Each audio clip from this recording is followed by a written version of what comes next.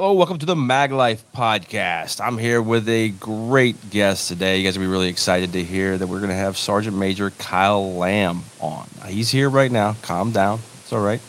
He spent 21 years in the U.S. Army, 19 of which in Special Forces, 15 of that in the Army's most elite unit.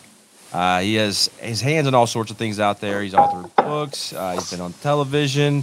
And he runs one of the most respected training companies in the game, as well as a nonprofit to help a lot of people out there. We'll tell you more about that here shortly. Thank you, everybody out there, for joining the conversation, because that's exactly what this is going to be. Kyle, how are you? Good, man. Doing good. Man, glad you're here. Thanks for joining us. So Kyle and I have met a couple times. I'm at a SIG thing and a 511 thing and some stuff. We just shook hands. Maybe I stood in the same circle while he was making everybody laugh around everybody. And well, I've never actually talked to you one-on-one, so I'm really excited about that. And I think every time that I speak to someone, I would say like you, not that there's a lot of people like you, I usually end up learning a lot. And people end up sending me messages saying that they learned a lot. And so even if it's different perspectives, so that's awesome. So I'm going to read this little thing I wrote for planning all this. It's going to be awesome. I don't have anything anywhere close to the level of notoriety as the infamous Sergeant Major Kyle Lamb, but I often listen to people as they read my bio, introducing me on videos or as a podcast guest, and I'm always sitting there thinking, like, man, this bio sucks, and it doesn't sound anything like me, or it doesn't actually expose who I really am. It just says that thing that I did in the past for a little bit or whatever, and I hate that. And I always think I got to go back and rewrite that thing to explain who I am and get rid of all this crazy BS stuff that's temporary and doesn't matter. So that's what we're going to do right here. Just a couple of former active duty guys that like books and stories and other things, kind of getting to know each other. And without further ado, Kyle Lamb. All right, so we're going to start. We're going to take this thing over real quick. Yes. Before we go anywhere, we're going to go point by point through your 46 points. And you're going to explain yourself on every one of them. Oh, from the 50 Things article? Dude, I'm going to tell you, man, I mean, that's very, very inspirational. And I'm not trying to blow smoke up your skirt, but it's for a guy like me, we're out there. I do very similar stuff to what you do with some writing and then some podcasting and, all this same kind of stuff, teaching folks to shoot, trying to be a positive influence on the next generation, or maybe not the next generation, but the one before that, that comes after that, or the one that comes after that. Yeah. And, it's when you can write a list like that and a 53-year-old dude that's been in the military for a long time can read it and go, oh yeah, right on, man. I mean, I hadn't seen that before. And your illustrious friend there, Dave Reeder, sent that to me. And I honestly, I guess this is a bad thing to say, but I don't do much surfing on the internet. I don't watch TV. I got too much stuff going on that I can't. I read a lot of books, but I just don't spend a lot of time surfing the web and whatever. Because normally, if I do that, it takes me down a somewhat negative bunny trail. Yes, and dude, absolutely, it does. So, reading what you wrote, it was all positive. There's not one thing there that's negative. And I just wanted to tell you that if you people listening to this. Yeah, that's great. I'm the guy that's getting interviewed, but I wanted to say that. And the people that are listening to this have probably already read it. I'm probably the guy that's slow to the dance. But I would say that even if you've read it, going back and rereading that just to recalibrate kind of where you're at, I think it's a good thing. And I try to do the same thing. I try to write lists like, how do you be positive? And then better yet, how do you stay positive? And I think that, you covered a lot of that in there. So thank you for writing that, man. It's very, very inspirational. I really appreciate that. Thanks a lot for that. Very nice. Especially from some jarhead. I mean, the thing is, I wrote it in crayon. Somebody had to type it out for me. Well, and that was half the fun. Reading the crayon scribbles was part of it. But I think that I'll just leave it at that. It's very good, and people should check that out. Yeah, I made it a cool 50 to because it was like 46. That's all I came up with when I was getting ready to leave to go talk to the football kids, the football players at the high school. Um, and now I got 50. I did it in a podcast a few podcasts ago. I read that online. Kyle, I've been thinking about making this in a book, and I've had a bunch of people say, "Hey, I need to make it a book." Like each one of these is has like 3 or 4 paragraphs explaining it. Yeah, you should. I mean, yeah, absolutely. Because even if it's a short book, Yeah. it's going to, and that's one of the problems. Like if you look at my last book, the Leadership in the Shadows book, I wrote it. I looked at a book that Stephen Pressfield wrote called Warrior Can't go wrong Ethos. looking at anything with Stephen Pressfield. Yeah, so I read the book that he wrote on Warrior Ethos, and it's what I'm going to call. I'm going to call it a toilet reader.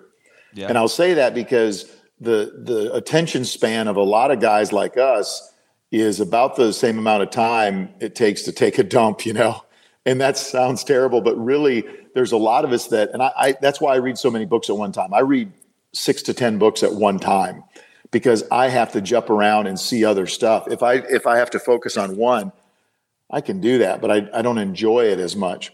So with that book, I looked at Warrior Ethos and I said, that's a book I really enjoyed. I'm not copying it, but how do I write this leadership book so that it's very similar in structure to that book? And if you read my book, every chapter is intended to stand alone, and every chapter is about the attention span of the average dude or dudette like us that just doesn't have as much focus. Or maybe they're just a busy person that they get up and they say, I want to read. I got 15 minutes to read, and that's it for the whole day, whether it's day, night, or in the middle of the day or whatever, then they can pick it up and go for it. So I think a book with your 50 there would be, dude, that would be awesome. I've been thinking about doing it. I've got a couple of little books I'm working on, and mostly fiction, but I'd really like to do a little something in the nonfiction. I said we wanted to get to know each other. We talked a little bit before we started to actually introduce the show, and it's really all I wanted to do. And I think we're getting some book stuff and some other some personal things that are. I don't care what a gun's made of, man. I don't care what some barrel's made of. I don't care how you forged it with hammers in the cold weather. None of that stuff matters really. It's your character, your spirit, your mindset, your passion, your love. Like those things are what are permanent, that matter, that influence other people. Your self-control. Like you can be the best shooter ever. You're gonna die fighting over your spot in line if you have no self-control. Yeah. These things are much more important than being good at guns and being the fastest 2, 3, 4, 5 drill or whatever they're numbering things these days. Like all that stuff. Like the hot thing right now, maybe still be shooting the B8 targets. Like I don't care what kind of group you shoot at the B8 target. If you have no self-control, you're a liability. You're not an asset. Right? Like so, there's so many things we have to get right that we just miss before. Than going to the gun thing and everything else. And that's the being the good person first. And I believe in warriorship, and warriorship is mentorship, and warriorship is passing on everything that you did right and that you've learned, or the best of your information is the best information you have right now. Understanding that you've been wrong enough times in the past that you're probably wrong about something right now. So go ahead and assume somewhere that you're probably wrong about a little something, and stay a little humble, and pass that stuff on, and help bring each other up and not tear each other down. But then we look around the firearms world, we look around the tech world, we look around politics, everything else. And man, it's just everybody being assholes, tearing each other down all the time. Like we're overran with it. So when you said you don't watch TV because it gets down a rabbit hole and negative, it is that everything out there is designed right now to end one thing that I believe, and that's self-reliance. I think there's a heavy attack on self-reliance right now. Can I interrupt you real quick? Yeah, absolutely. So I kind of lied when I said I don't watch TV, because there is one show that my wife records and we watch, and this is going to sound terrible, but I just started watching this probably 2 months ago. Before that, I'd only seen a couple episodes, and that's Forged in Fire. And what I like about Forged in Fire, and what my wife likes about it, is these guys are competing against each other, but they're all rooting for each other. And there's just not a lot of negativity there. Doug Marcaida is a friend of mine. He's the Filipino dude that's on there. And I know Doug well. He is an amazing human being. And by the way, he could slice and dice you, a death of 10,000 cuts or whatever. But he's super positive. These other people on there are positive. It's just, to me, that's the one show that when we're done eating supper, my wife and I will sit on the couch and she's like, all right, let's watch this show. And we'll watch one episode and then that's it. That's all I've got for my attention span. And then I want to go read or do whatever I want to do. So, yeah. And I think, like you said, there's trying to, how do we stay positive? One way to do that is only go get the news that you want to get, read the headlines and you've read everything that's there anyway. Yeah. You don't need to dig into what Biden said or who cares, I mean, when it's time to go back and vote, then study up on the people that are running for office and figure out the right person to vote for. But I don't know. I think that we can get down the rabbit holes of negativity, and dang, man, once you're down those holes, I have a few of my friends that I had to stop hanging out with because everything was negative. Yeah. And I struggle with that. So I can't be part of that. They're still my friends. I've had some of them and I still love them to death, but they think I'm an asshole. Yeah. Well, maybe we both are. Yeah. But I love you, man, but I can't, you're tearing me up. You're bringing me down all the time. Like I don't need this negativity in my life. We've, a week ago, it was 2 weeks ago, I was driving down to Florida and my buddy called me and we talked about another friend of ours who's not a military dude, but he was struggling. We could both tell he was struggling and I couldn't get a hold of him. I was trying to text him and call him. I couldn't get a hold of him and he was trying to get a hold of him. Finally called his mom and dad's place and got him on the phone. And he was just real like, yep, no. And that was it. And then 3 days later, that same dude texts me and he goes, you need to call me right now. So I called him and he said, dude, we just talked about this, but he took his life. And I'm like, so he's not a military dude, but a good friend of mine. And dang, man, if you go down that negative trail, where does it go? It doesn't, it just keeps getting more and more negative. So you got to stop yourself. And if you see your friends doing that, you got to try to stop them as well. One of the guys that I was kind of tasked with looking out for at Warrior's Heart, I helped Tom Spooner a little bit with that. He's a super, super human being. And him and the folks that started that, Josh and Lisa, they're just amazing human beings. Well, one day he called me, he goes, this dude's your dude, former unit guy, and it's your responsibility. He's your Ranger buddy. And I went, Roger that. So I started reaching out to this guy. And right from the get-go, he was very standoffish. And just to kind of cut to the chase there, a couple of years after I was given that responsibility, he also took his life. And that was really heavy for me because I had been tasked with like, you're supposed to be this guy's Ranger buddy. So I took it personally like it was my responsibility. And I'm carrying this rucksack around and it's got, 500 extra pounds in it because of that. And one day I'm talking to my buddy Duke Krager. He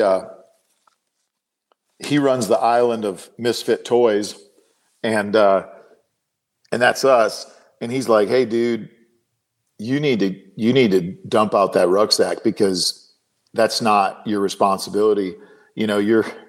You're not the guy that's the great physician. There's only one of those. So just put that, you need to stop thinking like that. And it almost immediately affected me in a positive way.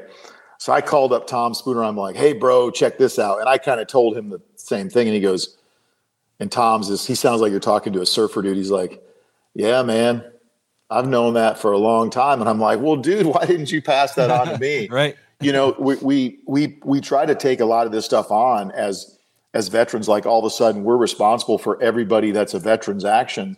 We're really not. I mean, they're human beings. They're good people. We're hoping, but all of us are going to make bad decisions at one time or another. And I guess my point of that is try to avoid the negativity. If you got friends that are being negative, try to talk them out of it. But if something does go bad, just remember that's not on you. And I don't want that to sound like I'm like a cop out, because it's not. But you literally can't carry the weight of other people on your shoulders like that. You've got your family to worry about. If your friends are there comes a point that either they want help and they will get help, or they'll fail. And they have to want that help. So anyway, I don't know. I kind of went down a tangent there, but those are so many good points. But, I talk about positivity all the time where people think that I'm like some kind of, hippie or whatever. Maybe there is a little bit of that side of hippiness in me. Cause I'm a firm believer that just thinking positive and position yourself around positivity, like it'll change your life. You start reading a book that helps you become a better leader, a better thinker, a better writer, a better reader, whatever. You're going to somehow, every single day is going to be affected by the chapter that you're reading. It's going to work into your life. You're going to see it. Like it's crazy how every time I'm in one of these books, I recognize opportunities to try something I learned in a book or do something I learned or whatever. It's crazy how when you're looking for solutions and you're looking for positivity, you find positivity. When you're looking for negativity, you find negativity. Yeah. If I was very negative, my wife would become negative. And then my son would become negative. And then our whole house is negative. Then I'd go to work and I'd take that negativity and I give it to my coworkers. And then they do the same thing to their people. And next thing you know, all of our sphere of influence and everybody that influences us is we're just bouncing negative. Like it is a cancer. Yeah. And it will kill you. That's one of the things that, I've got a class list of the things that we're going to cover in my handgun class, in my rifle class, in my patrol rifle class, whatever AK class. I've got the things that we're going to hit, the fundamentals, the things that everybody has in their stupid things that they have on their website. But what you don't get is, and we have some discussions, there's often tears involved somewhere along the way. There's emotions. There's people overcoming barriers. There's people identifying barriers. There's me taking people to where they're ready to quit, and that little voice in their head is saying, "Hey, man, you can back off a little bit and just quit if you want. Not a big deal. This is just a training class. Like you can stop." And then I make them go a little bit further, and then I tell them, and the next people can come up and go. So there's a lot of things that we're building in there. How to think, moral courage, physical courage, just like warrior mindset type stuff. It's not listed on a website or anything, and it's just, you're also seeing examples of other good humans out there. Yeah. So it becomes the perfect audience and the perfect feedback from the officers and other students in the class and everything else. Like it's not what everybody expects it to be. I don't know if it sounds like that probably comes across in your classes as well. Yeah, and I think one of the other things that as an instructor that I get to see is we meet just awesome people. Yeah. And I'm not saying they got to be law enforcement or cops. I mean, I'm talking like Joe average cat that shows up for a class and you find out this guy or this gal's story and you're like, holy buckets. I'm up here, I've got supposedly this pedigree that I'm supposed to be your instructor, but they end up being, they're much more interesting. I just did a video with Loophole and they're asking me like, well, what's it mean to be a hero? And I'm like, well, first of all, it's not me. It's those folks, because they get up every day. Look at law enforcement. They get up every day and they go out and they're getting ridiculed and they're trying to do the right thing. And every day they get up and do it. So that's, that to me, that's much more heroic than, at midnight, I load up in a vehicle and drive out and we do a mission in Iraq or wherever. That's expected because that's what we do. And we have all the tools to do it. These poor people, they get up every morning and they make it happen. So I think, you just got to open up your eyes around you and you're going to meet, if all of us would just stop talking for a minute and listen to the people around us, we would hear there's just amazing people that we get to deal with every day, when I travel around almost every city that I'm in teaching, there's always one or two people, or it's a couple, a married couple, or a girlfriend, boyfriend, or something. I'm like, man, if I lived here, these would be my people. We would hang out. Like these would be my good friends. I could tell just by hanging out with them for 2 days on the range. Like I know this, but then I go back and we just stay in touch on social media or whatever. But it kind of ends there. But, Can I ask you a question on that? of course. So, what is tribe? What does that mean to you?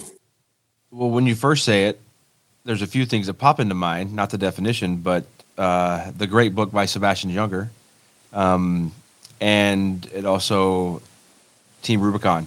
TR is the acronym there, so we refer to ourselves as the tribe at the same time and joining the tribe and that kind of stuff. But a tribe is a group of like-minded people trying to achieve the same goal and bring each other along with them.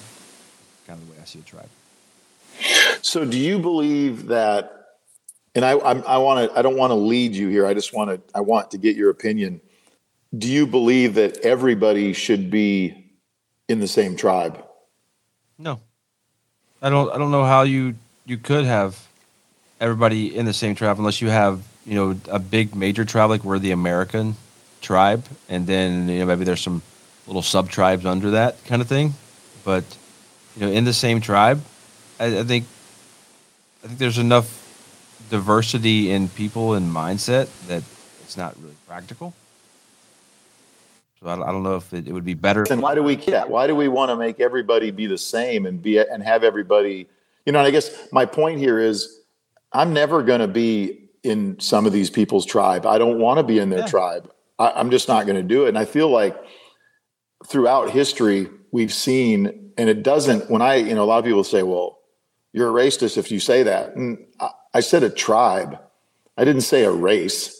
Right. I said a tribe. And if you look at a tribe, those were people from many different locations that would come together. Now, that doesn't mean that they all agreed either.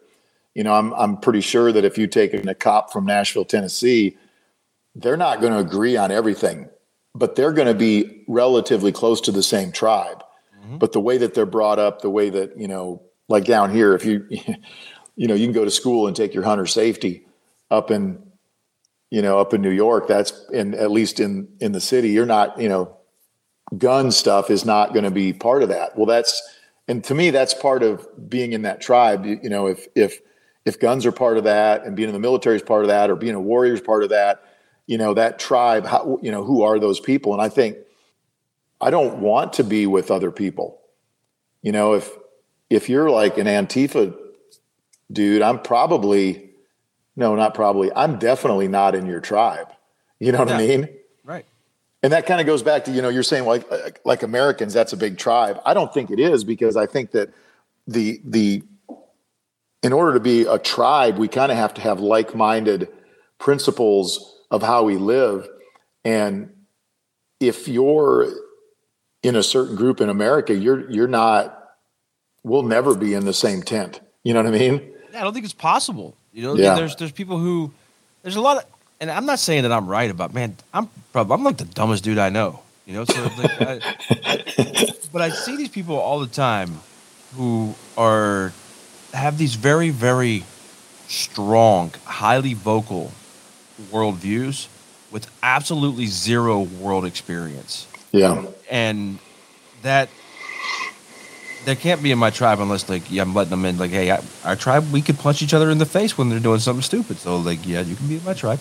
But but this tribe thing, this sense of belonging, is one of the most powerful things that's happening right now. And there's a lot of negativity. I think there's some positivity with it too. But we have a lot of people out there who, I need to make sure that this person, they want to associate with the celebrity Alyssa Milano's tribe kind of people. So even if they don't believe the garbage that these people are pushing and everything else, they will virtue signal and make a post and support it on Facebook just to make sure that they're friends that they want to stay friends with and to be seen as that, as a member of their tribe, just to reaffirm that I can still be and can compete and be in here with the group think and all this stuff and keep everybody happy.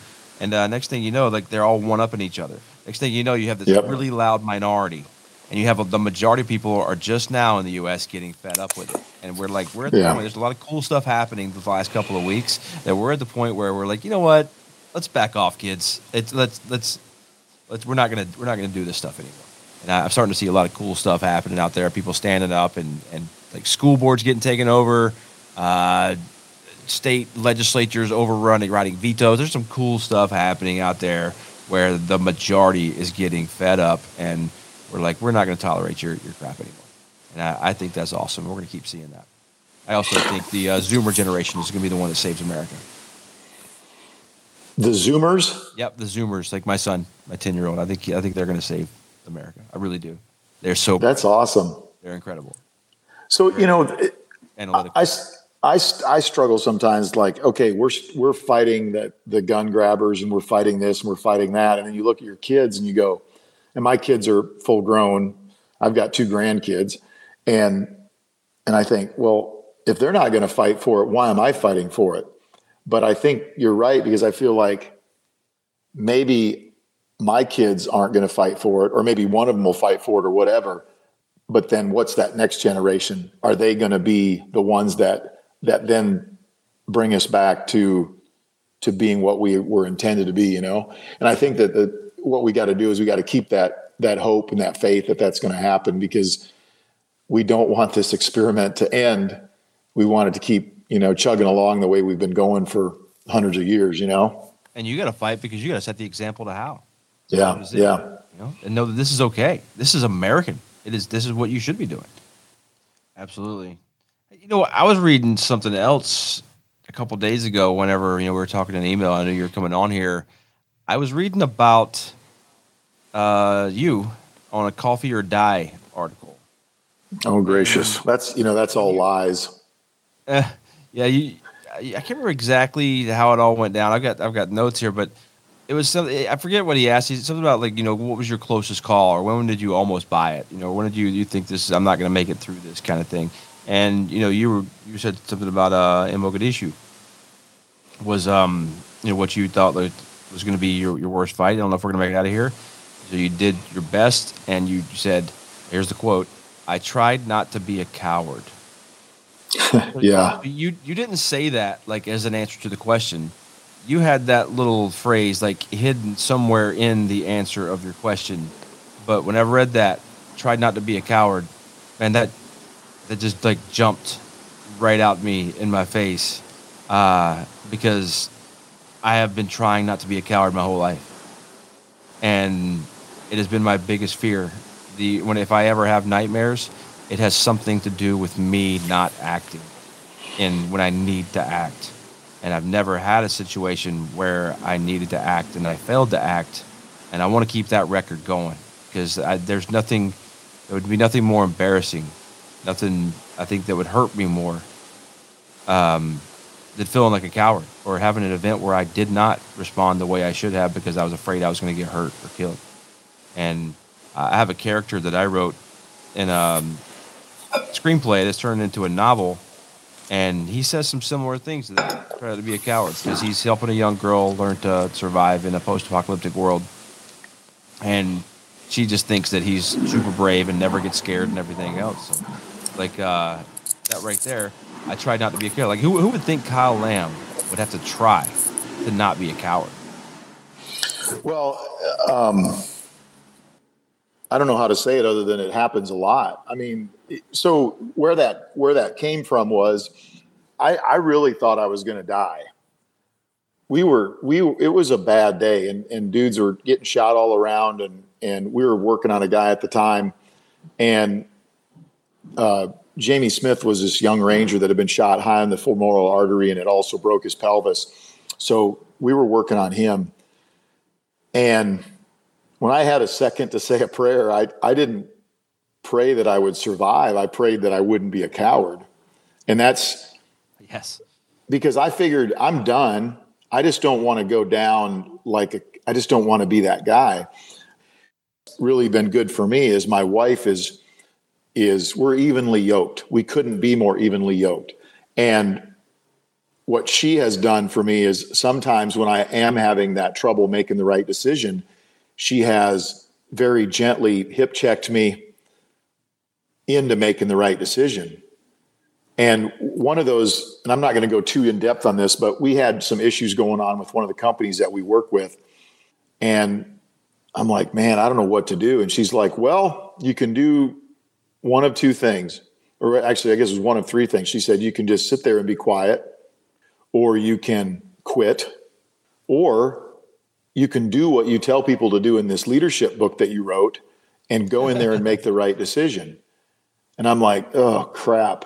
She's right. She's 100% right. So I had to go in there, and I figured I'd get fired. I mean, when she said make the right decision, she goes, you're probably going to get fired, but at least you've made the right decision then. And if that's the way they are, then you don't want to work with that company anyway. So I went in there and I called up the guy that's my boss, and I said, hey man, I guess I got to tell you this, and here's the deal. And I laid it out from A to Z, and he's like, well, you're 100% right. And he goes, are you prepared to lose your job for this? And I said, yes, I am. And he goes, okay. He goes, I am too. So what was lucky there was my leader was a good leader. Yeah. And my wife is a good leader, and she helped me to make that decision, because if you take a notebook and you write just the yes and no to the question, you're going to make the right decision. If you just separate yourself from that and say reasons to stay, reasons to go, reason to say yes, reasons to say no, whatever it is, and you just put that list. Why should I stay in this job? Why should I leave this job? Why should I make a yes decision for this, or why should I make a no decision? Guess what? Your decision is going to be made if you just use common sense. Yep. Well, guess what? I didn't get fired, and we fixed the problem. And it was to me, it ended up being a very good leadership, a good leadership decision that my wife helped me to make in that particular time. So I guess, we all, if people think that we don't struggle, we all struggle. That's human nature, is to struggle with decisions. If you're not struggling with decisions, then you're not going through life correctly. Yeah. Because if everything is great, I'm going to tell you, if everything is great, and you're like, actually, if you just put a little TM behind that, and it'll be fine. You got it.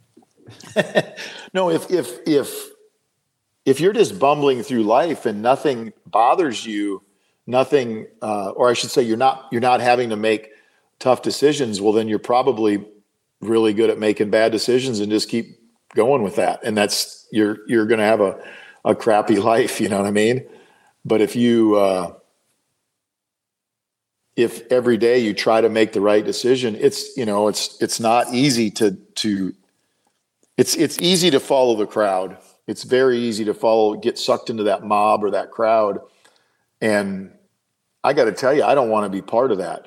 And really, I don't want to be part of whatever crowd it is, because, I want to do my own thing, and doing my own thing doesn't mean that I'm just a loner. That just means that I want everything. I'm going to make that decision, and it's going to be on me. It's going to be on my wife and I. We make the right decision. You know what I'm saying? And I haven't always done that. I'm just saying that I've got to work on that constantly. I had that in my notes to talk to you about. You have a book on leadership, and I recently I was in a leadership class, an online seminar thing. It was like over 2 days, just a couple hours each day, because we had a few new managers here, and one that had been a manager in some other places for a while, and we wanted them to get some experience. So our HR lady, she says, hey, we're in a meeting with the boss and the owner and everything, and she said, we're going to have this thing. I want to do this training for our managers back there. And I'm like, yeah, we need to get them some leadership training, do some stuff. And I don't have time right now with all this going on to really build something in-house. Let's give this a try. And put me in the class with them so I can see how it is. And we can have guided discussions on breaks and afterwards and take notes. And I can see how and tie it into what they actually do here. So I took this class, and then I'm talking to these three gentlemen that work at the company I'm with. And these are all great guys, late 20s. And I realized that they don't know the first thing about leadership. There's some things that you're born with that maybe can't be taught. There's some charisma that can't be learned. But the fundamentals, and way deep into it, there's a lot of learned skills. Yeah. Experience-based stuff to be a leader. And it was like nobody in their life had ever explain to them either through example or through words what it means to be a leader and what that means every day and what that means and no matter what you're doing. Like they didn't even get the concept. It's like the kindergarten kid who gets to be in front, the first one to use the water fountain. Like that's not the leader, that's the first person in line. You know, Yeah. it's like they didn't get the difference in those things. And I don't know if that's common everywhere or if it's just like my sample size had different people, but I'm seeing less and less people. I'm not saying we have less leaders, but it's like they're not being taught. And I think I've taken that for granted. From a month and 26 days after I turned 17, I was on the Yellow Footprints at Paris Island, and I literally grew up with trying to be formed into a leader and seeing great examples of leadership and seeing horrible examples of leadership and knowing the difference in, okay, this person's managing me, this person's trying to lead me, and what I need to do. So it's like a lot of that stuff, like, when somebody comes to your class, Kyle, I'm sure that, let's say we have, anybody who's like, I'm new, I just bought this gun. You know what problems they're going to have. You know what you need to teach them. You know what they're going to struggle with. And so I have empathy for gun stuff because I remember what it was like 25, 26 years ago when I had no idea what I was doing. But for some reason, I had never applied that same mindset and have empathy to realize that I'm probably dropping some knowledge and explaining some things sometimes. And they're probably just nodding their head and saying, right on. And they don't really know what I'm talking about because they don't have the foundational understanding. And I should have been better and understood that they don't have that. Does that make any sense? Oh, yeah, absolutely. And one of the things that I have an issue with is I don't do very many basic classes, which is good and it's bad. It's good because I get to take folks that kind of have a foundation already built, and then I try to take them to the next level. The bad thing is, if the foundation has a crack in it, it's hard to fix at that point if they've got bad, whatever that might be. And some of it's wrong and some of it's just another way to do it. And I don't fight another way to do it. An example would be like, how does a guy let his slide forward on his pistol? Does he hit the slide stop or slide release, depending what camp you're in? Or do you grab the rear of the slide and slingshot it and let it go forward? I don't care. I don't care.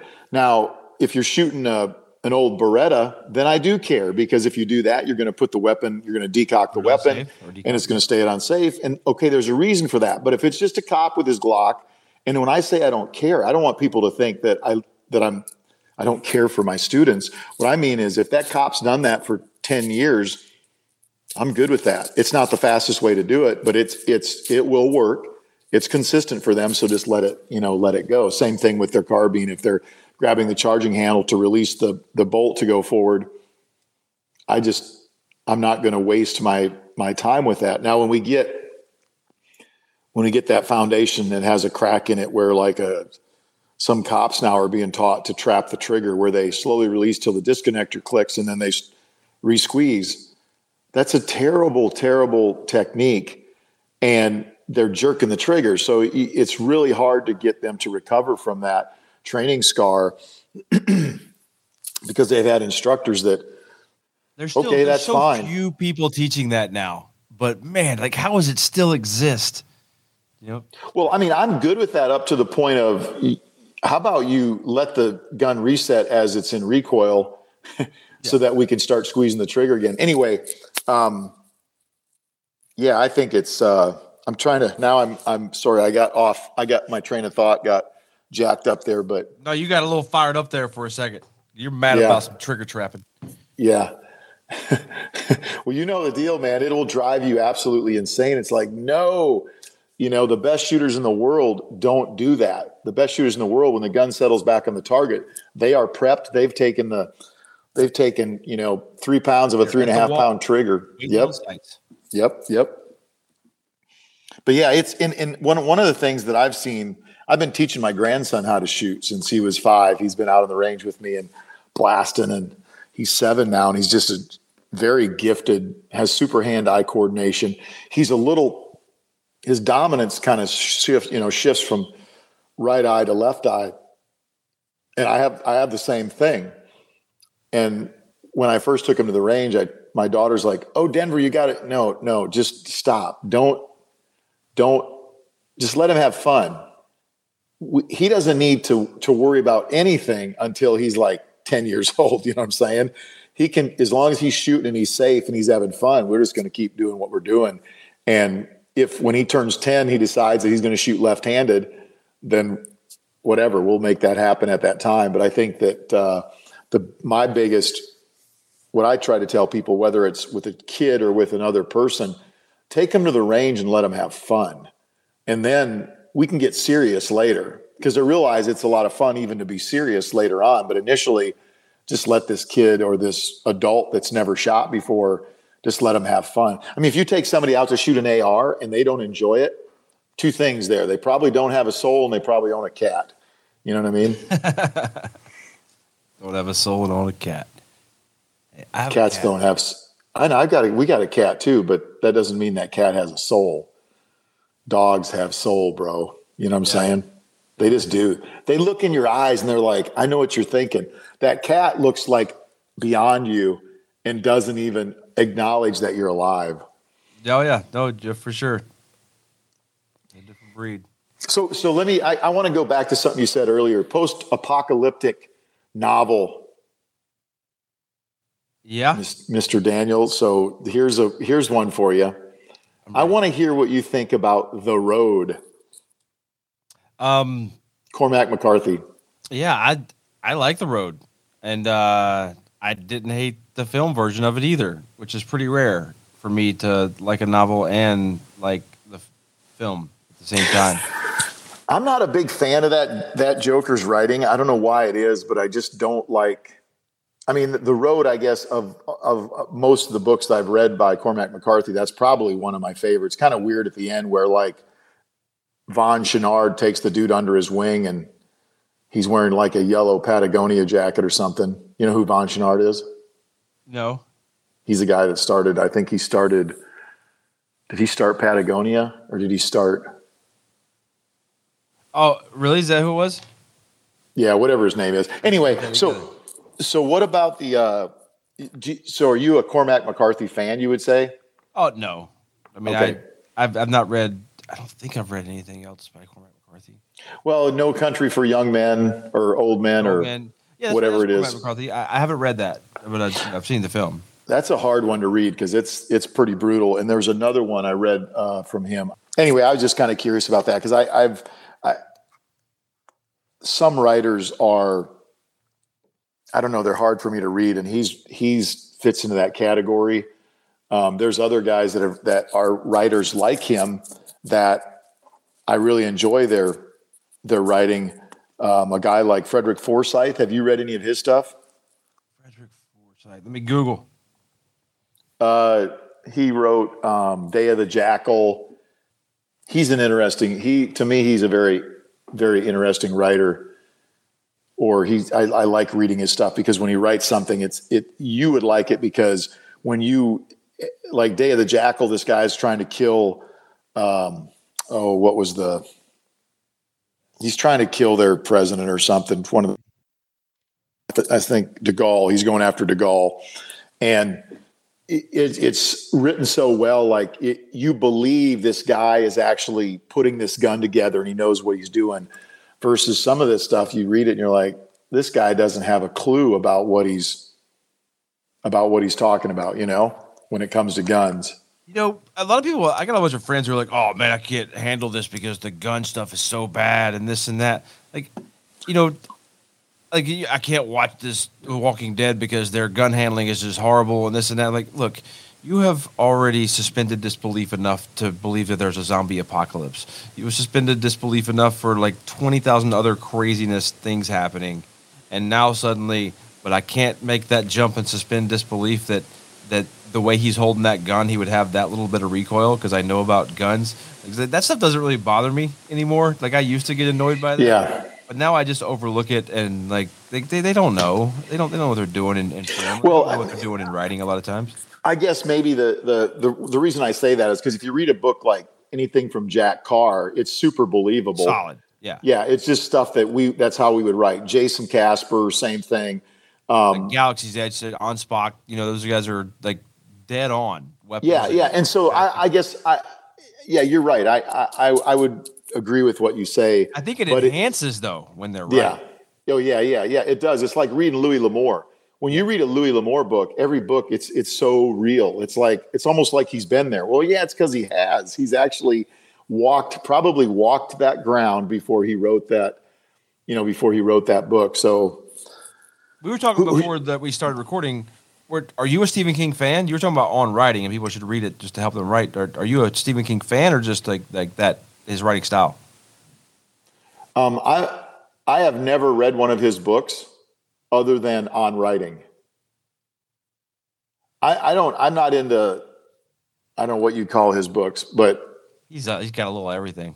Yeah, I'm not. No, I haven't. I haven't read any of his books other than his book on writing, and that book on writing was phenomenal. And I've tried to read some other books on writing that were not good. See how I'm being positive? You got to be positive. I like they're not awesome. Yeah, they're not as amazing. Yeah. No, King does a really good job of teaching writing in that, but with story of him growing up and some other stuff that's funny. He does a really good job. I really like on writing. He's cool. I listen to audiobooks while I'm in the car or while I'm working out or while I'm doing something else, or sometimes at work when I'm doing something semi-mindless. It's how do you have time to actually pick up a book and read as much as you read? What do you do? I mean, obviously you make some adjustments in other parts of your life. We have to give up some things to do some other things. Like, I'm just curious how you do it. So I would not say I'm a particularly fast reader, but I'm very consistent. So what I mean by that is if I every morning I read. So the book I finished this morning was the second volume of Churchill's Speaking Peoples. Now, when you think about that, you think, oh, how could you read a book? I mean, how would you ever get through a book like a history book on the English-speaking peoples? Well, there's two ways to get through it. One, it's in a chapter form that is a thought. And two, it's Winston Churchill, who is an amazing writer. Oh, yes. Oh, he's phenomenal. Great voice. So if you want to go, I love history. So the history of the English-speaking peoples takes you from the beginning of time. Well, maybe at the beginning of time, but the beginning of Great Britain, when it wasn't Great Britain, and it walks you all the way up to present day.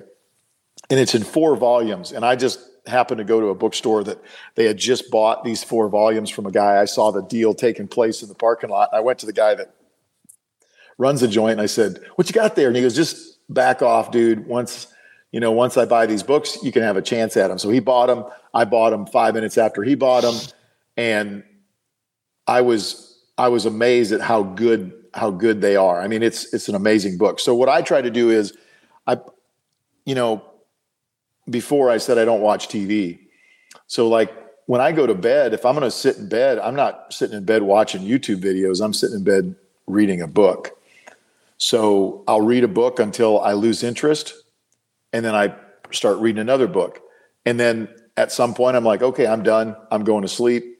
And that's it. So I'll try to knock that out. In the morning I read, and then in the evening I read. And then somewhere during the day, if I get a break, I'll read during that, like say I just got done eating chow or something. I might sit down for 20, 30 minutes and read or whatever it might be. Louis L'Amour, I've just finished a book. I don't know if it's an autobiography, but it's basically his story and how he's always read. And I've read a ton of Louis L'Amour stuff, but I'd never read this book. And this guy he's reading all the time. And one of the things he said was he figured out, he kept track of the books he'd read while he was waiting for somebody, riding public transportation, waiting at the doctor's office. He just always has a book with him. And I'm kind of the same way because I do have some books on electrons. So if I'm sitting at the dentist waiting to go in and get tortured, I'll just pick up, I'm not surfing social media because I don't really do social media. I'm reading a book. I lost that. I lost that along the way. Like I used to always have a book in my cargo pocket, like always have a book. Oh yeah. And you never know when you're stuck somewhere for like 12 hours, in the military stuff. Like I lost that somewhere along. That's a good reminder. I should keep having a book with me. Well, and what I would say is, maybe I shouldn't say this, but I'm going to say it anyway. Hey. I used to listen to a ton of podcasts, and I would get done listening to a podcast, and I would ask myself, okay, be honest, what did you learn from that podcast? And if the answer was nothing, then I'm not listening to that podcast anymore. Because if I'm not learning, why am I listening to it? What am I getting out of it? Entertainment? Now, podcast listeners out there don't have the same standards as Kyle Lamb over here. He's like, if one episode I don't learn something from, I'm giving up the whole host. Don't do that to me, guys. Well, see, he's got some high I'm going to tell you. Yeah, I'm Yeah. going to tell you though. Your people are listening to your stuff because they're learning something. I just know you're a teacher. That's what you are. You're a writer, which means you're teaching people something. You're an instructor, which means you're teaching people something. You're a dad, which means you're teaching people. Like in our podcast, I want something of, I don't know, like Joe Rogan. He has like one of the most popular podcasts out there. And it's like, this dude's podcast, because he's just rambling on about something has nothing to do with anything, which is great. Times, he drops some perspectives. I'm like, you know what? Not really the way I think about this, but that's an interesting perspective he has, that I respect it. But I some of the clips are good. But I can't just like listen to that. I don't know. I get the kind of what you said. It's like I don't know. It does not. I'm not getting anything out of it. Look, I want to publish everything. I felt very seriously about myself, and I haven't really talked to David about it, but starting a veterans publishing company that helps veterans, law enforcement, whatever, first responders. Like, just there's something for every group or segment of the population, or whatever identity, whoever they identify as, or whatever. There's somebody for this person. There's somebody for that. There's like we only publish works from African American authors. We only publish works from Asian authors or whatever. Like I'm sure there's a couple of them that help veterans and stuff, but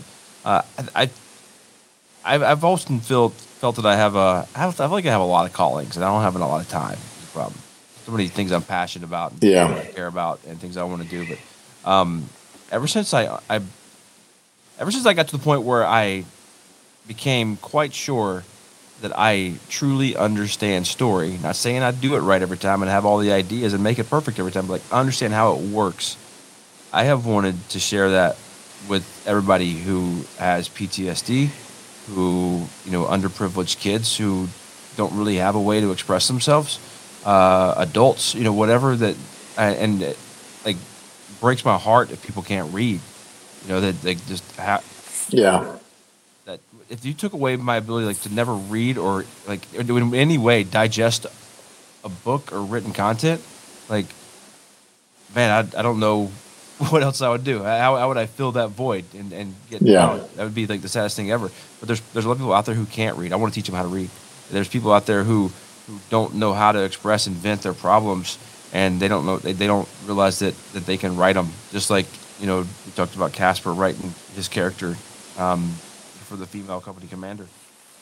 So the same thing in the Yellow Birds novel. If you read that one, it's like these are things that I would like to do.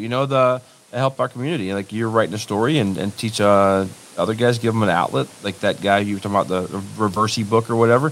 Like, just show him how to do it. And he sounds like he already knows what he's doing. But yeah.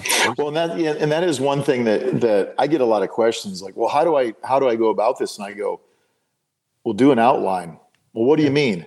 And I go, okay, if you don't know how to do an outline, you put all your thoughts on paper, like what you want in this book.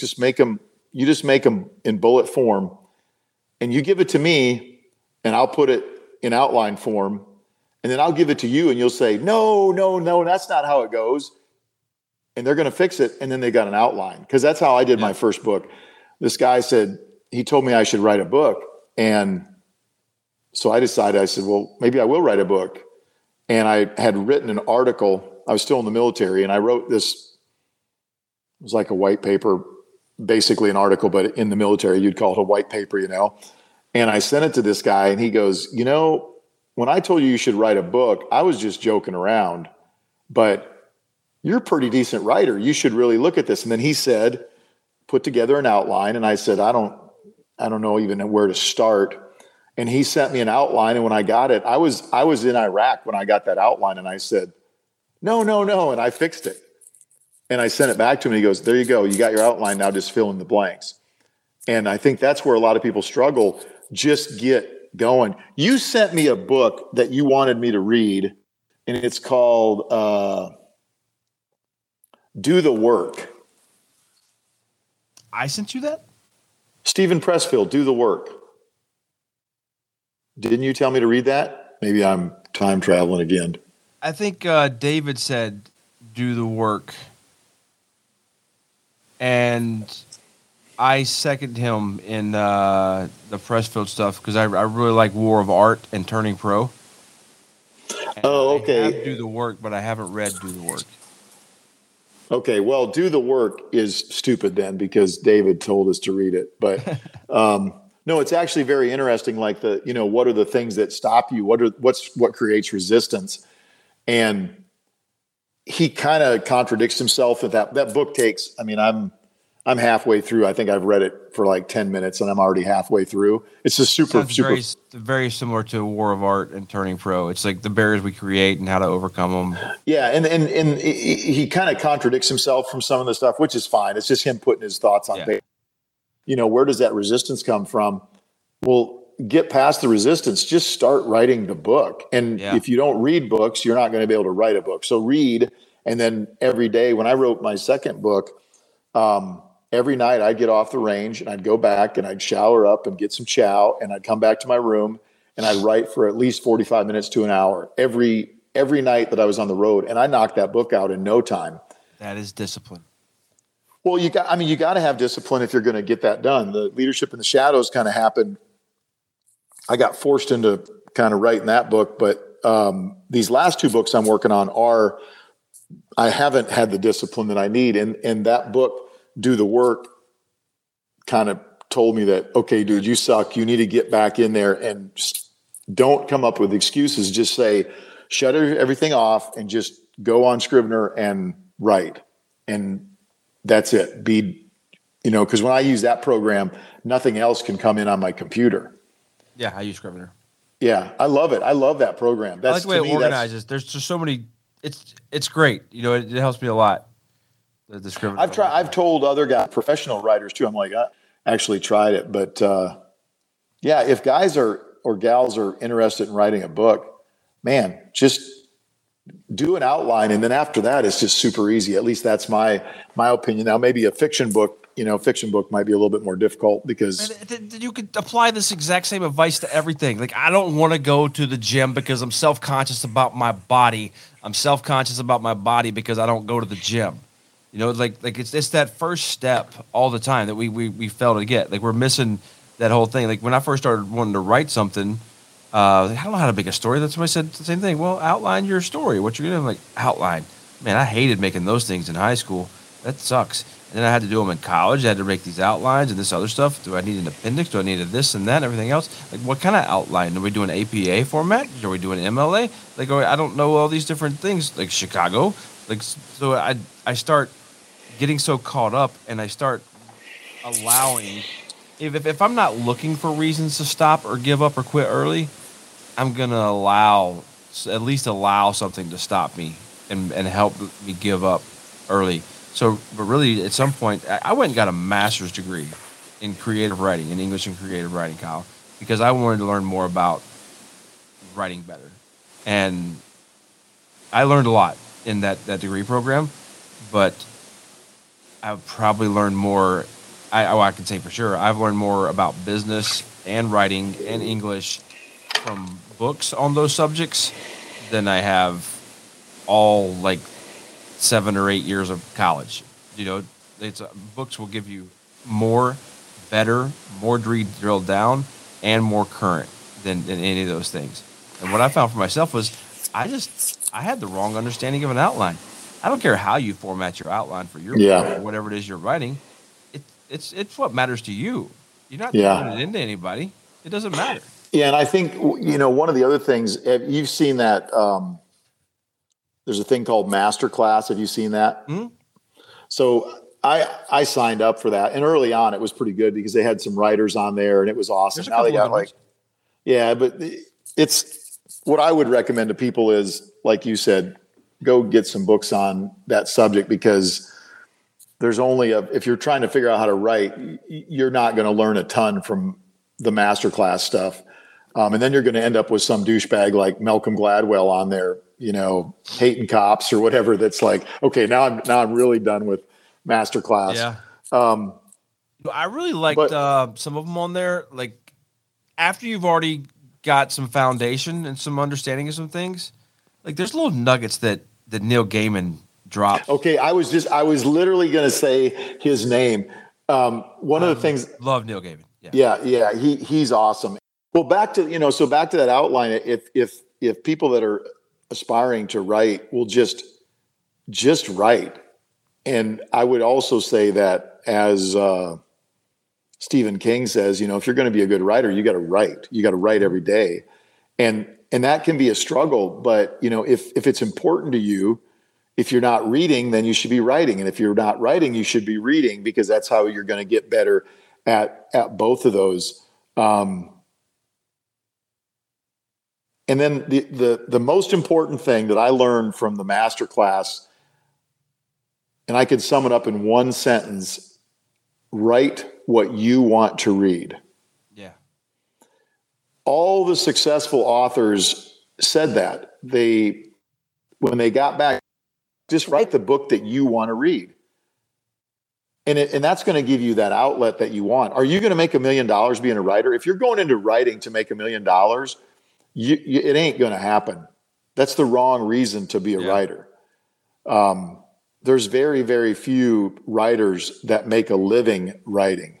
So if you can do that, I mean, good for you. But write what you want to read. If you truly love writing and you write that book that you're going to read, well, then other people are going to see that passion. If you're writing just because whatever, well, there's not going to be the passion, I don't believe, that you need, for that. And that's what I try to do with the articles I write. I don't do a lot of reviews because I don't like to write reviews. So I write stories. If you read the stuff I do in Guns and Ammo or some of the other publications, they're stories. They're not, I took this gun to the range and these are the 5 groups I shot and the blah, blah, blah. Hey, I'm glad people write that stuff, but I'm the same way. I used to write gun reviews because I thought when I was in the Marine Corps, I was still doing my podcast for a few years before I retired. And then I was like, man, I'm going to get out. I got to learn how to get some gear from people to review so I can write these articles like people are doing. I wonder if somebody will let me write for them. And then I email some people and like, hey, here's what I do. I do this podcast. I have these many guests. Many people listen to it. I don't really have the money to buy some of this stuff, but I really like to start reviewing some products on the podcast. Everybody sent me everything I ever asked for. And I was like, wow, that's all it takes? Like, that's crazy. I was active duty Marine with a podcast. I had a really good listener base, and I had no idea what I was doing. I still don't. But they started sending me stuff, and I was like, okay, how do I get paid to do this? That took a little bit longer, but I started figuring that out. Like, people would take my articles and print them or put them online and pay me to write those things. I remember the first time I got a check for something that I wrote. Yeah. It wasn't an Uncle Sam check. Like, I can make money outside of that. Changed my life. It gave me like some hustle. Like, I realized I could do more than just this thing that I was doing. But so writing did that. And I don't even want to look at the article or whatever it was I wrote the first one. I'm sure it was as bad as my last one. Well, and I think that, the point you're making there is you're doing something that you wanted to do. And I liked reviewing gear. I don't like writing a gear review. So I write it as a story. That's a good way to put it. And that way it's not that ABC thing. It's like, and I just tell, hey, this is what happened. And I have had them say, well, we can't say that. And I said, well, then throw that in the trash. If I can't say that, well, how else would you say it? That's how I would say it. So if you don't like it, I'm not offended if you don't like the article or you're going to piss off Aim Point because I said something in the article that Aim Point's going to be upset with, or Sig or whoever, well, then just throw it in the trash, because I'm not the guy that's going to give hand jobs to the local dude that's donating money or giving money to your thing. I'm just, they're pay to play anyway, you know? Yeah. So I'm not that guy. I try to just write it, like I said, as a story, and it's been fun. I was telling Eric Poole, who's the editor of Guns and Ammo right now, when I was a kid, I would go into the library in our school and I would read Guns and Ammo magazines. Now, nowadays people are like, what? They had gun magazine. Yeah. In South Dakota, man, we had every hunting and fishing and shooting magazine that we could possibly have in our school library. And I remember reading Guns and Ammo, and I'm like, man, this guy, Bob Millick, oh, he's awesome. And this other dude. And I read those guys religiously. And then I got asked to write for Guns and Ammo. And I was like a little kid, like, you're kidding me. I mean, what? I mean, come on, man. Elmer Keith, that guy was awesome, and anyway, so it's been sometimes when you're like, oh, I got to write another article. Just remember how lucky you are that you get to do, you get to do stuff like that. So I've been pretty blessed in the writing side of things, and the book thing. It is a good way to make a little bit of extra income if you can get a book out there. And we're the publishers of my books because they're kind of a fringe kind of book. So we've had very good success selling them ourselves. There's no reason why you shouldn't self-publish everything. With the amount of reach you have and following and companies willing to jump on and help you out. Like there's no publishing company that's going to give you more marketing than you can give yourself. Yeah. And they're going to take a percentage. I wouldn't even consider for you, which I'm not considering myself. I won't even send anything to a publishing company because of what they're going to do for me, what they're going to take. I have the resources and the tools and the knowledge to do it better myself. I actually dealt with a publisher, and my writing was too in depth. And I said, well, all right. I mean, I'm not going to water it down. It's just, I like to read books that dig into the, that when that guy's crawling into position to shoot somebody, you can feel it and taste it and understand it. And funny thing was, a few years later, I'm reading a Jack Carr book, and I mean, Jack's books, you feel like you're there. So there are some editors out there that will, do it the way you want to do it. So I think, either way, if you can get an editor, do it. If you don't need an editor, or not an editor, but a publisher, do whatever makes, floats your boat. I would say this though, if you get an editor or a publisher that says you got to pay them a bunch of money in order to get this book put together, well, then go to somebody else. Because they should pay you. If the book is worth reading, they should pay you. If it's not worth reading, then if you're going to give them a bunch of money, then that's not really how this transaction is supposed to work. So I don't know. It's intriguing to hear, just kind of hear your perspective and the writing and the reading and the training and just, all of that. It's I don't know. It's always good to learn. I'm definitely learning from you. And I don't always get to do that when I go on a podcast, because one of the things we hit on Somalia a little bit there, but a lot of times we go on a podcast and it's like an hour and a half. I got to talk about Mogadishu. And it's like, man, that was just a tiny little snippet of my life. That's not even who I am. Yeah. There's all this other stuff that's happened, before and after that, mostly the stuff after that. One of the things I was going to bring up, I'm a little nervous because I got asked to go speak at a high school graduation at my school where I grew up. And my nephew, his son is graduating, and he asked me to be the speaker. So actually it's like a week from tomorrow or something. I have it. Here's what you're going to do. Are you ready? I'm ready. You are going to write down 50 things, just like my 50 things. Why don't I just use yours? Because yours is proven success, bro. No, you're going to write down 50 things. You're going to then go present this. You're going to come back, critique yourself and what you said.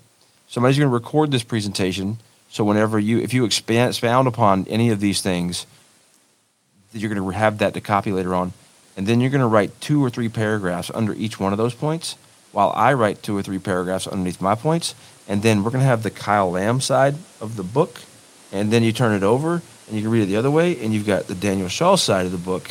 So we got your reversey idea that you thought that I didn't like, except now we're doing it with Kyle. But yeah, and I see where you're going. The thing you're not saying though is on your side, you're actually going to have some coloring book pictures as well. Yeah. Oh yeah.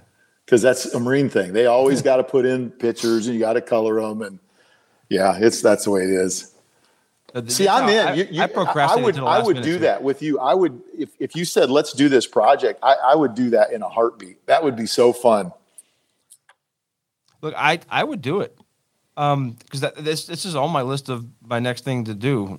Write a couple paragraphs. I mean, how hard is it to write a couple paragraphs over those points that I went over? Yeah. It shouldn't be that hard. It's just, well, I think the thing that's going to be hard for you is to write a couple paragraphs and not write that's exactly 10 pages. So that's in what I've done so far. That's one of those things that Stephen King brought up too. Is I always thought, oh, you write your manuscript and then you go through and you add to that. No, you don't. You go through and you chop the crap out of it. And to me, that's been talking to Jason Casper. He's right before I got COVID, I met with him and did a podcast. And then I gave him a couple chapters from this book and he sent me back a critique and it was just awesome. And by awesome, I mean, he just destroyed what I wrote. That's what you want. Yeah. Yeah. And a lot of people would get their butt hurt about that. I was like, oh my goodness, this guy is awesome. See, now you're hitting something, man, that's super important. Like I've dabbled just a hair in Hollywood. When I was talking about my camera guy and you were laughing that I had a camera guy. But anyway, I stole Charlie from J.J. Abrams. He's a big director guy. And that's and like 80% of that is true. But he's a mortarman in the weapons platoon. And when I was in 1st Battalion, 2nd Marines, and we did a trip to Iraq together. We were friends and hung out a lot then. And then we didn't talk to each other for a long time. And then I won a film festival for a screenplay that I wrote. And they sent me out to L.A. to go meet some studio executives and kind of pitch the script, let them read it, check it out and stuff. And I linked up with him because he was out there working. He does a lot. Any movies you've watched, he's done them all. I'm just kidding, not all of them. But he does all the CGI stuff and like graphic stuff, and he's awesome at it. What's cool about him and I are talking all the time, and my small working in Hollywood and his working a lot in Hollywood. These people are so sensitive. Their egos, they have to stroke each other's egos all the time, and they if you're we loved it, but I have a couple notes. You're gonna rewrite it from page 1. But like the way they talk to each other and the way they stroke each other all the time, you are enhanced. I am enhanced by our military experience, by our thick skin. I believe that post-traumatic stress is an enhancement. I believe that my sense of urgency, because I don't think I'm going to live long because I've seen lives cut short, so many times. Like I can't imagine myself seeing my youngest son get married. Like, these are things that I don't believe that I'm going to be here that long. So I try to make sure that they're prepared for me to be gone. Try to make sure I've got the right men around my son and my wife so that they'll help mentor him and help if I'm gone. So these are things that subconsciously enter my mind all the time. So when somebody gives me feedback because something I wrote wasn't great, I am not BSing when I say I am very thankful for that criticism, where a lot of folks, I think they're going to be held back. They're never going to reach their full potential because they're worried more about ego than they are progress. Or getting better. And I think that's something that you have got rid of a long, long time ago. You never would have made it as far as you made it in the Special Forces and the unit and everything else without that mindset. Like that's such a powerful thing. Yeah. I think the veterans, they have so many stories. Like you know how many characters you have in your head, Kyle? You have so many characters in your head because you've met them all. You've met them all in different Well, so the fiction book that I wrote is I was like, man, I need a character. Well, so I just started using my friends. Yeah. And then I just left them as who they are. And they're such great characters, And then I started calling them up. I'm like, hey, Butch, there's a character in my book and it's you. And he's like, well, what's the guy? Is he a gay guy or something? I said, no, he's not gay. He's you. He's absolutely you. He's everything that you were. Air Force dude, PJ, from Wisconsin, all this stuff. And I go, so what do you want your name to be in the book? And it's been hilarious to hear these guys come up with these names. Like, his real name is Butch McCumber. So he's like, well, I want to be Butch Wallace. But where does that, where does Wallace? Wallace, where does that come from? Yeah. So I've got, probably, but I made it something different there. But, some of these guys, I gave them their real names because they're like, just call me Charlie Schmidt. I'll be Charlie Schmidt in real life and Charlie Schmidt in the book because I'm retired. So whatever. So some of the dudes are in real name and it's actually, that's that dude. And it's so fun for me because I can picture them and I can hear them. And when I write it, all I'm doing is just regurgitating what they've said or how they would say it. And it's just been, it's a lot of fun, and I don't know if anybody will want to read it, but it's a good shoot 'em up killer book, and a lot of bad guys get killed and it's awesome. Do you go into the details a bit in fight scenes? Yeah. That's cool, man. It's so many things we've talked about.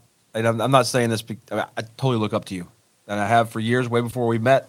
And I also believe in tell people what you think and how you feel, tell people thank you when you thank them for something. I've looked up to you and thought you've been a great role model and for years and years and years. But until talking to you in email and then here today, it's like, man, there's a lot of similarities in the way we're thinking about things and liking things. And that's really interesting because it's like you're using all those gifts and the resources that I don't say I got from the Marine Corps. I say I got from people in the Marine Corps. A lot of Marines, a lot of individuals that greatly influenced me, and it did with also growing up and family. My orientation that Varg talks about, but it's it sounds like a very similar orientation because your process and your approach to things, you're thinking about things that I think you truly value without me asking you, just hearing like subtext of the things you're talking about. Like there's a lot of things that people probably think Kyle Lamb cares about, but you're like, I don't care about that. Like I care about these more important things over here. That respect even more. Well, one of the things that is crazy for me is that everybody thinks I'm a gun guy. Me too. And I'm not a gun guy. I love guns and I love shooting all guns, but I'm not a gun guy. And that maybe some folks won't understand that, but I can't tell you all the nomenclatures of every gun that the Army or the Marine Corps has ever had. I just can't because I have no interest in that. But I've shot most of them and I do have interest in shooting. So I'm a shooter. I'm not a gun guy. I'm not a gun collector. I still enjoy the training side of it. Oh yeah. Seeing myself getting better, seeing others get better, and seeing people learning and me learning, because so we got attached to a Force Recon platoon to do the Maritime Special Purpose Force and with the Scout Sniper platoon. So we were doing hostage rescue. I was riding up in rider trucks and getting out after a humid guy delivered a pizza. There was just so much cool stuff I was doing my first year in the Marine Corps. Probably things you did the whole time, you were in the Army, doing hostage rescue and oil platform recovery, VBSS. And I was around all these Force Recon guys who had fought, who had been to small skirmishes, who had done some really cool stuff. And they all were the same kind of people, every single one of them. Yeah. And I thought these guys were just amazing. And I was correct in thinking that because they are amazing. And I would stand next to them and keep my mouth shut and just take notes and learn from them all day. And they would just, they were like, we're going to make you, because we had like 42 guys in the platoon and only 9 of us made it through all the qualifications to be able to go into crisis site to be a trailer. And I was one of those. So I got really tight with these guys. We were trusting each other and they taught me so much. And then I ended up going to Paris Island to be a range coach because they needed people down there really bad. I just got sit down there. It wasn't my choice. And I loved that teaching. I got introduced to teaching. And then I got moved up to be a primary marksmanship instructor. And I did everything in that whole pipeline. And then I go back to a unit, and the gunner, that they're in charge of like the units, all the weapons training, everything else in the Marine Corps. They always would tell me to go out and teach a class, go do this, go teach that, go run this range for these people. Hey, I'm sending you to this school because this new program the Marine Corps is having. And so I got all these hookups because the gunner knew I knew what I was talking about. At least at the time I thought I did. Now I think I was wrong about everything. But I noticed one day I was sent out to help train a company. I was running every platoon through an enhanced marksmanship program, a close range shooting thing that was really new to the Marine Corps. And I noticed all these guys were standing around me holding notepads, taking notes. Yeah. Like it came circled around to where I used to be that guy, and now these guys were standing around me taking notes. And I thought, wow, I got to up my game. I got to make sure that I am as right as I possibly can be, because these people are taking in everything I'm saying, and they're trusting that I'm right. And I believe in everything. And what a responsibility. That's when I really began to dive in. Well, and I think too, one of the things that when I look back at all the instructors that I worked with, that I was a student under, I think even the guys that I don't think were good instructors, I learned from, because some of the things that they did, like let's say that they were stuck in 1990 or whatever. Well, what I learned from them is I don't want to be that guy. I don't want to be stuck in 1990 or 93 or not, whatever. I want to make sure I continue to evolve with my training and my skills and the stuff that we're using. That doesn't mean that I can't pick up a regular M16A2 and deal with it or whatever, or 1911, but I want to move on to the, and that's, so every one of those instructors I think we can learn from. And the other thing that I've really learned is I love to instruct. So it doesn't matter if it's shooting or we had a group of guys come here. A couple of my buddies came to do a hammer in. So we're going to be forging, and they get here and I go, what do you want to do? Well, we want to make Damascus, and we want to do this, we want to do that. I'm like, okay. And they wanted to do stuff that I had tried to do and had some I'd had success, some I didn't, but they wanted to do that. So we made San Mai, we made Damascus, and then I taught them how to grind. Well, Alan Eliashwitz, who is he's like the father of the tactical folder knife, former Marine guy as well. He had came to my shop and taught me how to grind on my machines and how to do this. So now I'm passing that along to these other guys. And I thought, here I am in my shop. And if I would have known that they wanted me to instruct them on this, I would have prepared a class. And so now I've been giving it all this thought. Like, I've only been making knives for a little over a year, but I already have in my mind, if I was going to teach somebody like I wanted to be taught, like when Alan Eliashwitz showed up, he didn't just show up and go, oh yeah, bro, we're going to do, he had a 1, 2, 3, 4. Yeah. And he didn't learn that as a knife guy. He learned that as a Marine and how to teach a class correctly. And when he taught me, it was, I was learning, and I was very sponge-like to learn from him. And now I look at it and go, man, I could teach guys how to make a knife. Now that doesn't mean I'm an expert. That doesn't mean that I'm a master. That doesn't mean any of that. It means that I've listened. And now if I want to pass that information along, I'm going to put it into I'm going to copy what Alan taught me because he's a great instructor.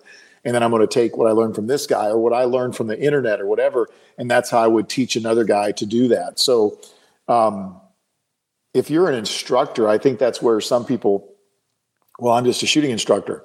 Well, no, not actually. I'm a tactics instructor. Oh, and then I could instruct a kid how to play hockey, or I can instruct, somebody how to make a knife. That doesn't mean I have to be the best. It just means that I'm going to take the time to show them what I can show them, So yeah, I think if we've hired some guys to work for us that some of them, it didn't work out because what they didn't realize was that if you're going to be a shooting instructor, you got to be on the range 8 hours a day for 5 days a week.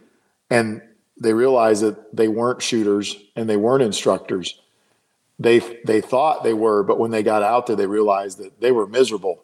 And then we were able to sort through the guys to get to the right people that are the right person that does love to shoot, does love to instruct. I'll give you an example. We had one of the guys that worked for us. It was day 3 of a 3-day class. And it was the very last drill. And I yelled something from behind the line, to switch knees. And then I walked up to the guy after he hadn't told the student to do this correctly. And he goes, hey, bro, if he ain't got it on the 3rd day, he ain't getting it. Mm. And I was upset because you don't know when they're going to get it. So I might have to have this guy in 5 classes. And in the 5th class, he finally understands. Well, guess what? As an instructor, I've got to be in it until the very last round of the very last day. Yep. Because one, I've got to be responsible for safety, but two, I'm responsible for learning. And you have no idea when that learning is going to take place. We can do repetition, and we're trying to teach them, but all of a sudden, boom, they're gonna figure it out, and they're gonna learn, and then they're going to suck that in. That might be the very last round of the very last day. And I take that super serious, because people, it's one thing if I'm going out and I'm just hanging out with my buddies on the range, which I'm not very good at because I always end up teaching them something. Yep. But if people are paying me the kind of money that they pay me to be their instructor, I'm going to do it absolutely to the best of my capability. I'll go back to Alan Leischwitz real quick. Once again, like you, he's a former Marine. Is that the right term, former Marine? You can say Marine. If you want to say former active duty, that's fine. We're always So he's a Marine.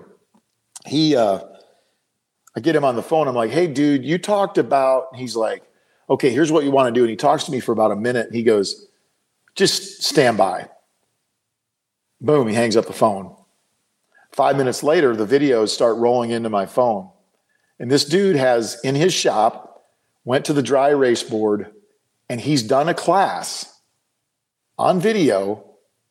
This guy makes knives for a living. So he's stopping making knives for a living, and he's putting together a video to send to me so that I understand what he's talking about. Can't help it. He's a teacher. He's an amazing teacher. So then his mom is from Taiwan, I believe. His dad was American, so he grew up in Taiwan, Philippines, Thailand. He's a martial artist dude as well. So I decided to try to get him to do a class up at SIG, a knife fighting class, or whatever he calls it, knife defense or whatever. And it was amazing. I mean, I've taken a bunch of knife classes, and at the end of them, I'm kind of like, well, I'll never remember any of that crap. I mean, it's just too involved. This guy, I remember everything. I mean, I may not be able to tell you the terminology, but it was awesome. I mean, his PowerPoint presentation was awesome. His demeanor was awesome. His getting on the range and teaching us and having us beat the crap out of each other with these freaking dummy knives. I mean, all of that was awesome because, going back, he's a great instructor. Yep. And if he's teaching somebody to make a knife, he's awesome. If he's teaching somebody to use a knife, he's awesome. He does some shooting on the side as well where he's instructing. I guarantee he's awesome at that too. It's the your guy that you said, your instructor that you had that said, hey, if you hadn't got it by now, he's not going to get it, kind of thing. When I'm mentoring instructors, or I have somebody working under me, whether it's active duty or recently, the first thing that an instructor can't do, you can't ever make up something if you don't know it. Yeah. Yep. Like that's the worst. But when I tell them at the beginning of the class, look, you paid some hard-earned money to come here and hang out with me for 2 days. Yeah. You're giving up time. You're giving up time.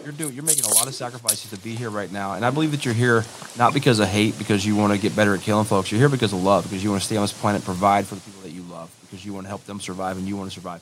You're here for the opposite of what some people say that we're doing these things for. And because of that, it's my job. Like, I am letting you down if I let you get away with anything unsafe. If I let you do anything fundamentally incorrect and I don't say anything to you, I'm letting you down. Like, you're not getting what you paid for. So you can expect me to do that. And if you really don't like me making that same correction over and over again, just let me know.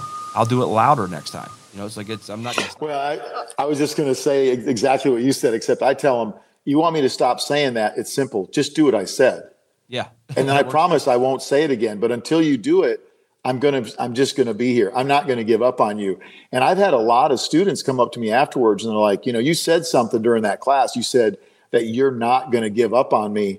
That I've never heard anybody say that. And I tell them, well, I'm not, because that's my job. If I give up on you, well, I'm a crappy instructor, because man, everybody can learn. Absolutely everybody has a capacity to learn and be successful. I don't care what it is. Now, that doesn't mean that you're going to be smoking Rob Latham on the line or, be the next world champion shooter, but you're going to be able to safely and correctly do what we're trying to teach you to do. Yep. So I got a question for you. And this is kind of down that same avenue, but it's a question that's been bothering me here in the last few years. How do we get dudes in our business to respect women? And let me add to that. So my wife runs Viking Tactics, and guys are like, yeah. Pat on the head.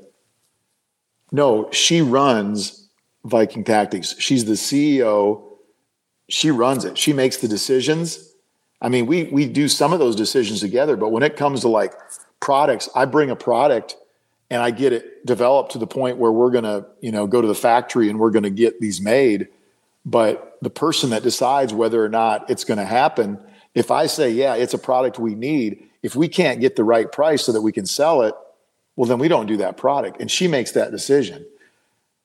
But people continue like, oh, yeah, okay, sure, yeah.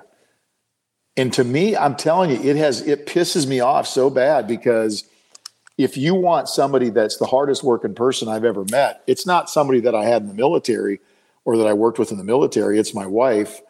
And when I start looking around, she's not the only woman like that. So did she raise our kids? Absolutely. Did she stay at home with the kids before they went to school? She did. But as soon as they started going to school, she started teaching. She started doing technology for the school system. Anyway, I guess my question is, how do we get dudes to understand that that's a legitimate, that you should respect these women that are doing that? I don't care if their job is being a mom, why would you not show them respect? Because guess what? That's the most important job on the planet right now, is raising children. Dude, get out of my head. I say the same thing all the time. The exact same thing. Like being a mother. Absolutely. I don't know the answer to that question, and I don't know if you can make anybody do it, or even I think this conversation and someone listening to it would influence it. There's this weird thing. I made a post. I mean, that's kind of what we do these days, right? When we're venting, you make a post somewhere, and then we're proud of this post that we made. We're so stupid. But it was about, people say like I get, oh man, that man gives 0 Fs, or like I got 0 Fs to give, whatever. And I hate that attitude. I think a man should be measured on how many Fs he does give and what he actually values the most and gives the most Fs about, not the fact that glorifying somebody because they don't give any Fs. Like, you're a sociopath. You're a horrible person. Yeah. What else are you failing at? Like, this is not a good role model. But that's so popular in this Spartan Alpha Mola and all the lobbies like culture that we've got going on, especially in the groupthink online theater out there. If you're not drinking bourbon and eating steak and smoking cigars, yeah, yep. It's like and shooting B8s, like you're not a gunfighter. It's like these little cliques, these little things are, none of it's important, in the grand scheme of things. But what you're talking about is.